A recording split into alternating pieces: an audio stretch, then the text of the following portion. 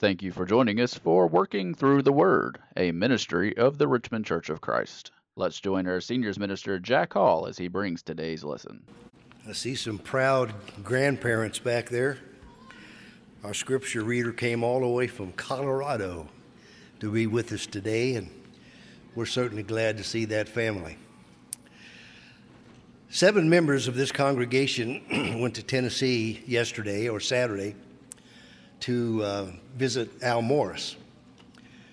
And you can seek out who they were, and they can tell you about the trip and how happy Al was to see them and what a great reunion it was. And then we have other kinds of people like Joe French. I told Joe that I was coming down to see him this summer, and he said, "Be sure and let me know so I can't be home." So I know that you received a much warmer welcome yesterday at Al's, and what I'm going to do eventually is just sneak into Joe's, and he's not going to have any advance notice, so he can't possibly leave. It's great to see this crowd today. There is no question that we live in a sinful world. We have problems wherever we look. This nation is divided politically. We're divided racially. We're divided by income. We're divided by people who seek power and greed. And then on a personal note, we just have those issues that daily keep beating us down.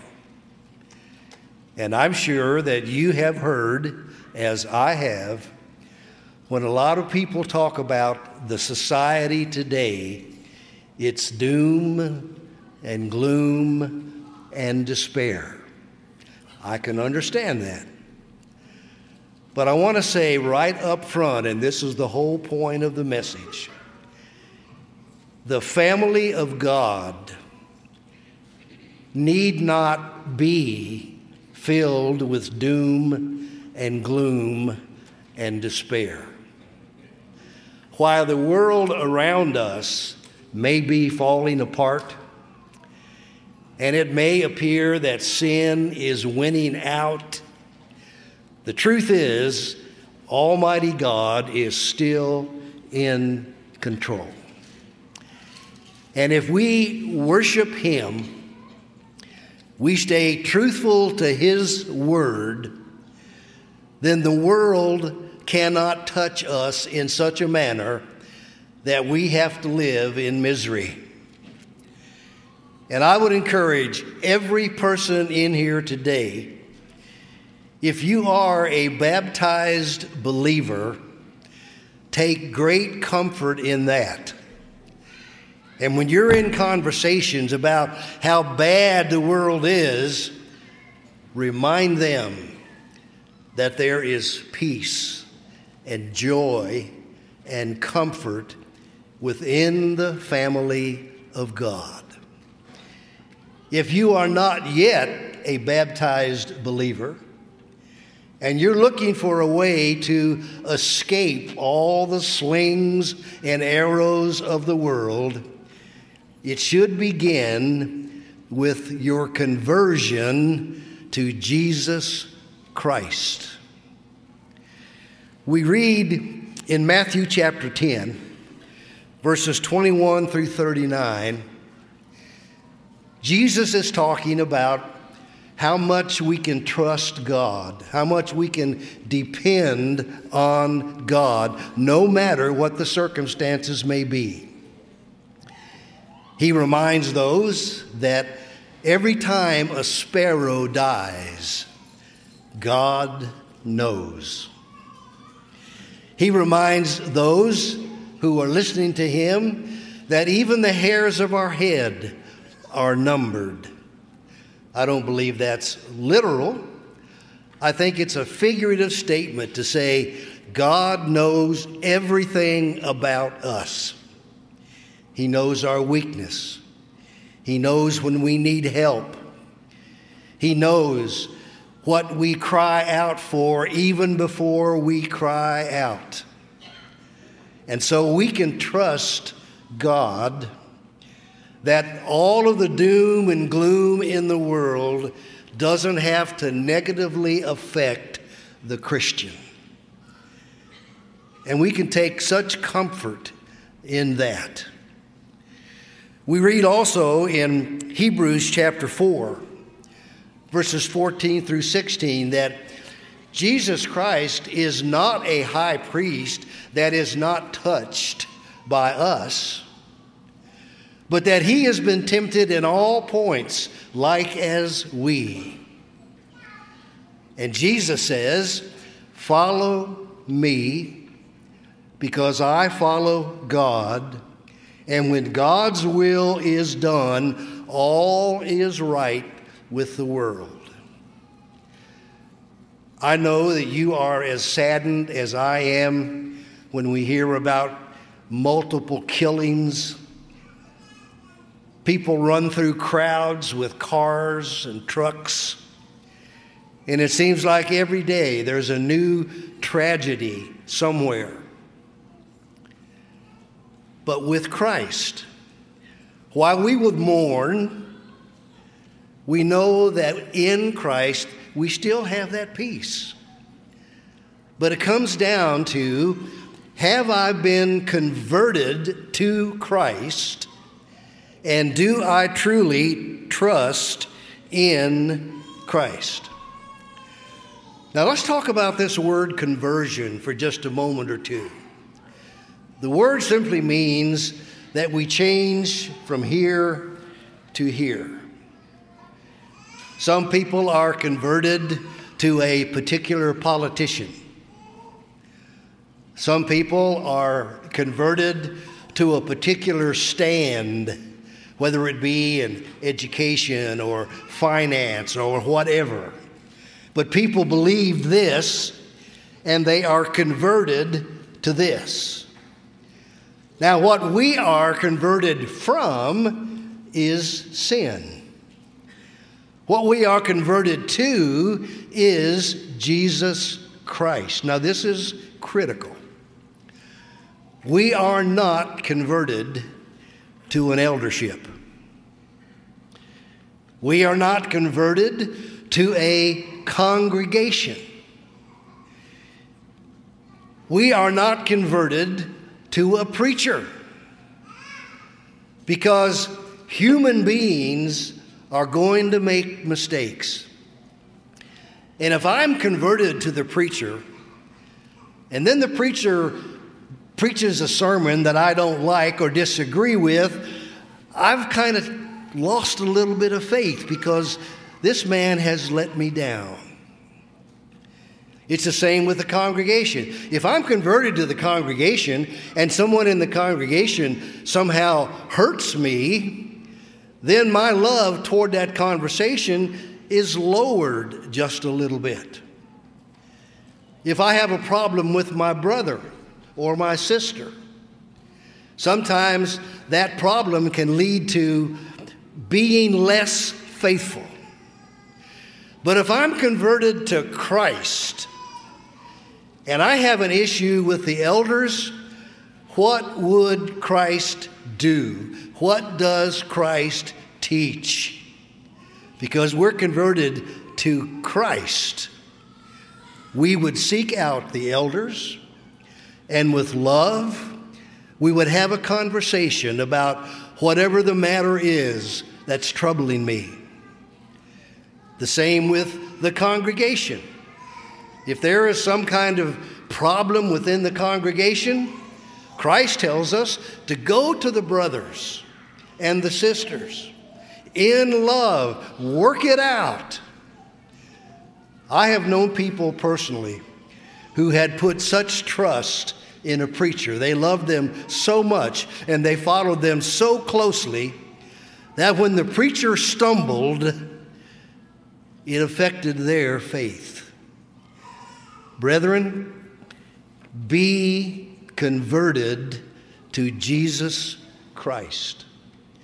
Be converted from sin, from the gloom and the doom and the agony, and be converted to Jesus Christ. Passages are everywhere in Scripture that teach us about conversion.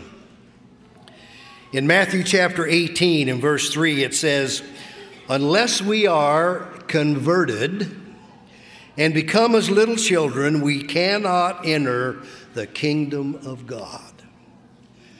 And I ask you to challenge yourself, to whom are you converted? To Christ? To the preacher? To the elders? To the congregation? I pray that it's Christ. Another passage, Acts chapter 3 and verse 19. "Repent and be converted, that your sins may be blotted out."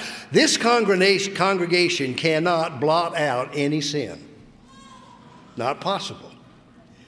Now, we can preach the gospel, and the obedience to the gospel through the blood of Christ can cleanse sin, but this congregation can't. Our elders can't cleanse our sins. They can teach us properly and lead us in the right direction, but they can't convert us to them. We need to be converted to Jesus Christ, that his blood may cleanse us of sin. In the book of Psalm, through inspiration, David is writing about God the Father. And he says, "Then I will teach transgressors your ways, and sinners shall be converted to you." There it is, conversion. When we preach the gospel, when people who are not in Christ understand the gospel, and they become converted to Christ, they are immersed in water for the remission of their sins. The Lord adds all of us and all of those to the church. And now I depend totally on Jesus Christ. Yes, I love my brethren. I love the elders. I love the preacher, but they're human beings. And at some point in our life, they very well may let us down. But Jesus Christ never will. In Romans chapter 6, verses 3 through 6, passages that we've read hundreds and hundreds of times, and you know them well, that we are buried with our Lord in baptism, that we are planted in the likeness of his death, that old man of sin is crucified by the blood of Christ, and we arise a new creature. Now, if I am a new creature, then my life should demonstrate that. It should affect my speech. It should affect my actions. It should be obvious to people that know us that there is a difference. What's the difference? Conversion from sin, worldliness, doom, gloom, agony, to the love and saving power of Jesus Christ. You know, Jesus trusted completely in the will of the Father. In Matthew chapter 4, again, a passage that we're all familiar with, Jesus is led by the Spirit into the wilderness, and there he is tempted by Satan. He's tempted 3 times, and his answer every time is the same. It is written. Now, as a new creature, that becomes my new standard for living. When the devil tempted Christ about turning rocks into bread. Was Christ hungry? Obviously, he'd been fasting for 40 days and 40 nights. It would be a temptation because of hunger to make that happen and eat the bread. But Christ said, "Man does not live by bread alone, but by every word that proceeds out of the mouth of God." You see, a new creature through conversion, and we now have a new outlook on life. It is written. I want to please my God, and I can do so because God has written down the instructions. And all three of those temptations are really a matter of how much does Christ trust God. And that question goes to us.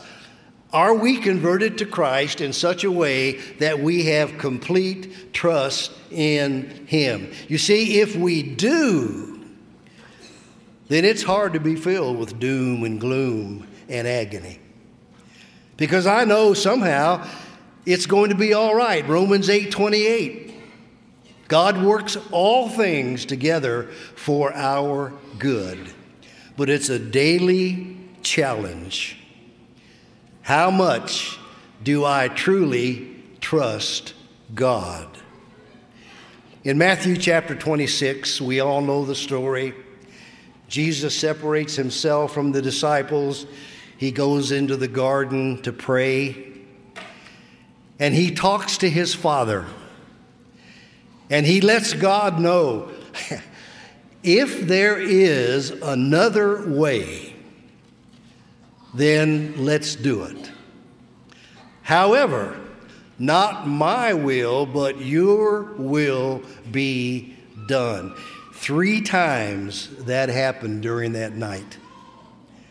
And every time, knowing that he was facing the agony of the cross, knowing that it would be painful, difficult, that he would be separated from God. If there is another way,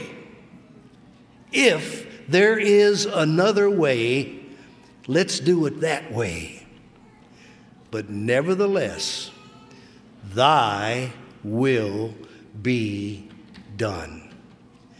And as Christian people, if we are converted from the sin and the despair of this world to Jesus Christ, our Savior, and we trust in him completely, no matter how the circumstances of life may be, then I don't have to worry about this world. I need to worry about my soul. And I need to follow my God through my Savior, Jesus Christ.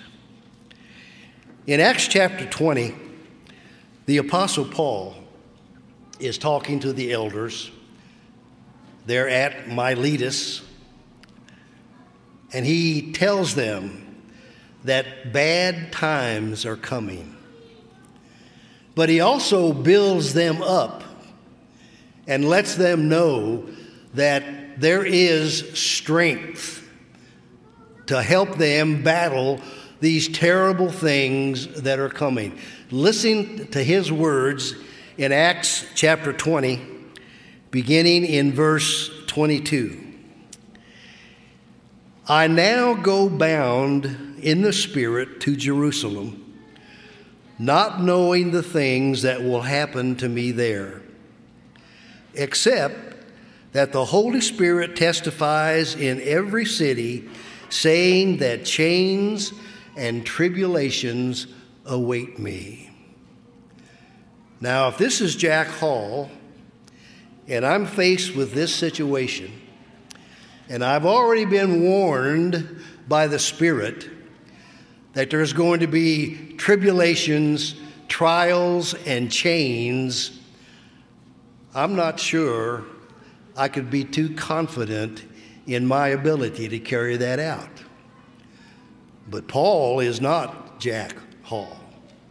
And listen to how he responds to the knowledge of knowing that in Jerusalem there are going to be chains waiting for him.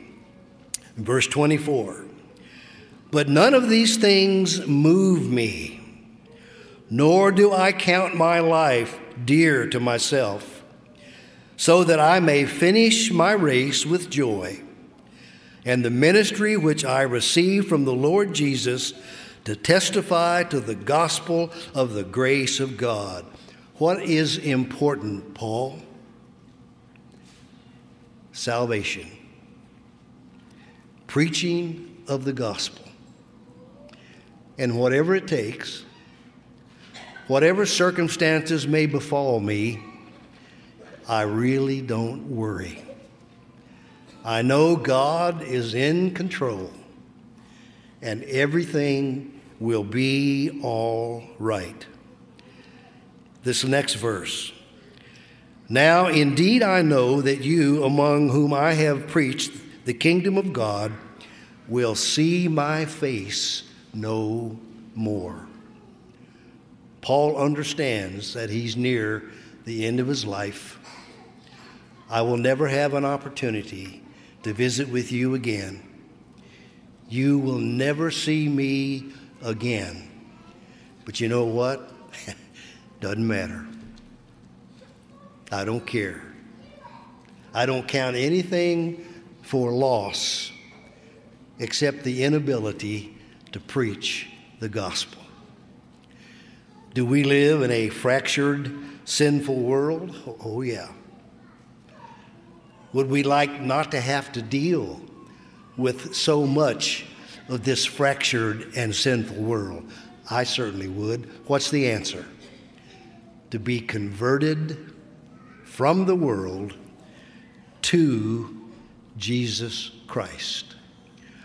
Our reading that was done just a few moments ago, the same man, Paul, who was speaking in Acts 20, is writing in the book of Romans.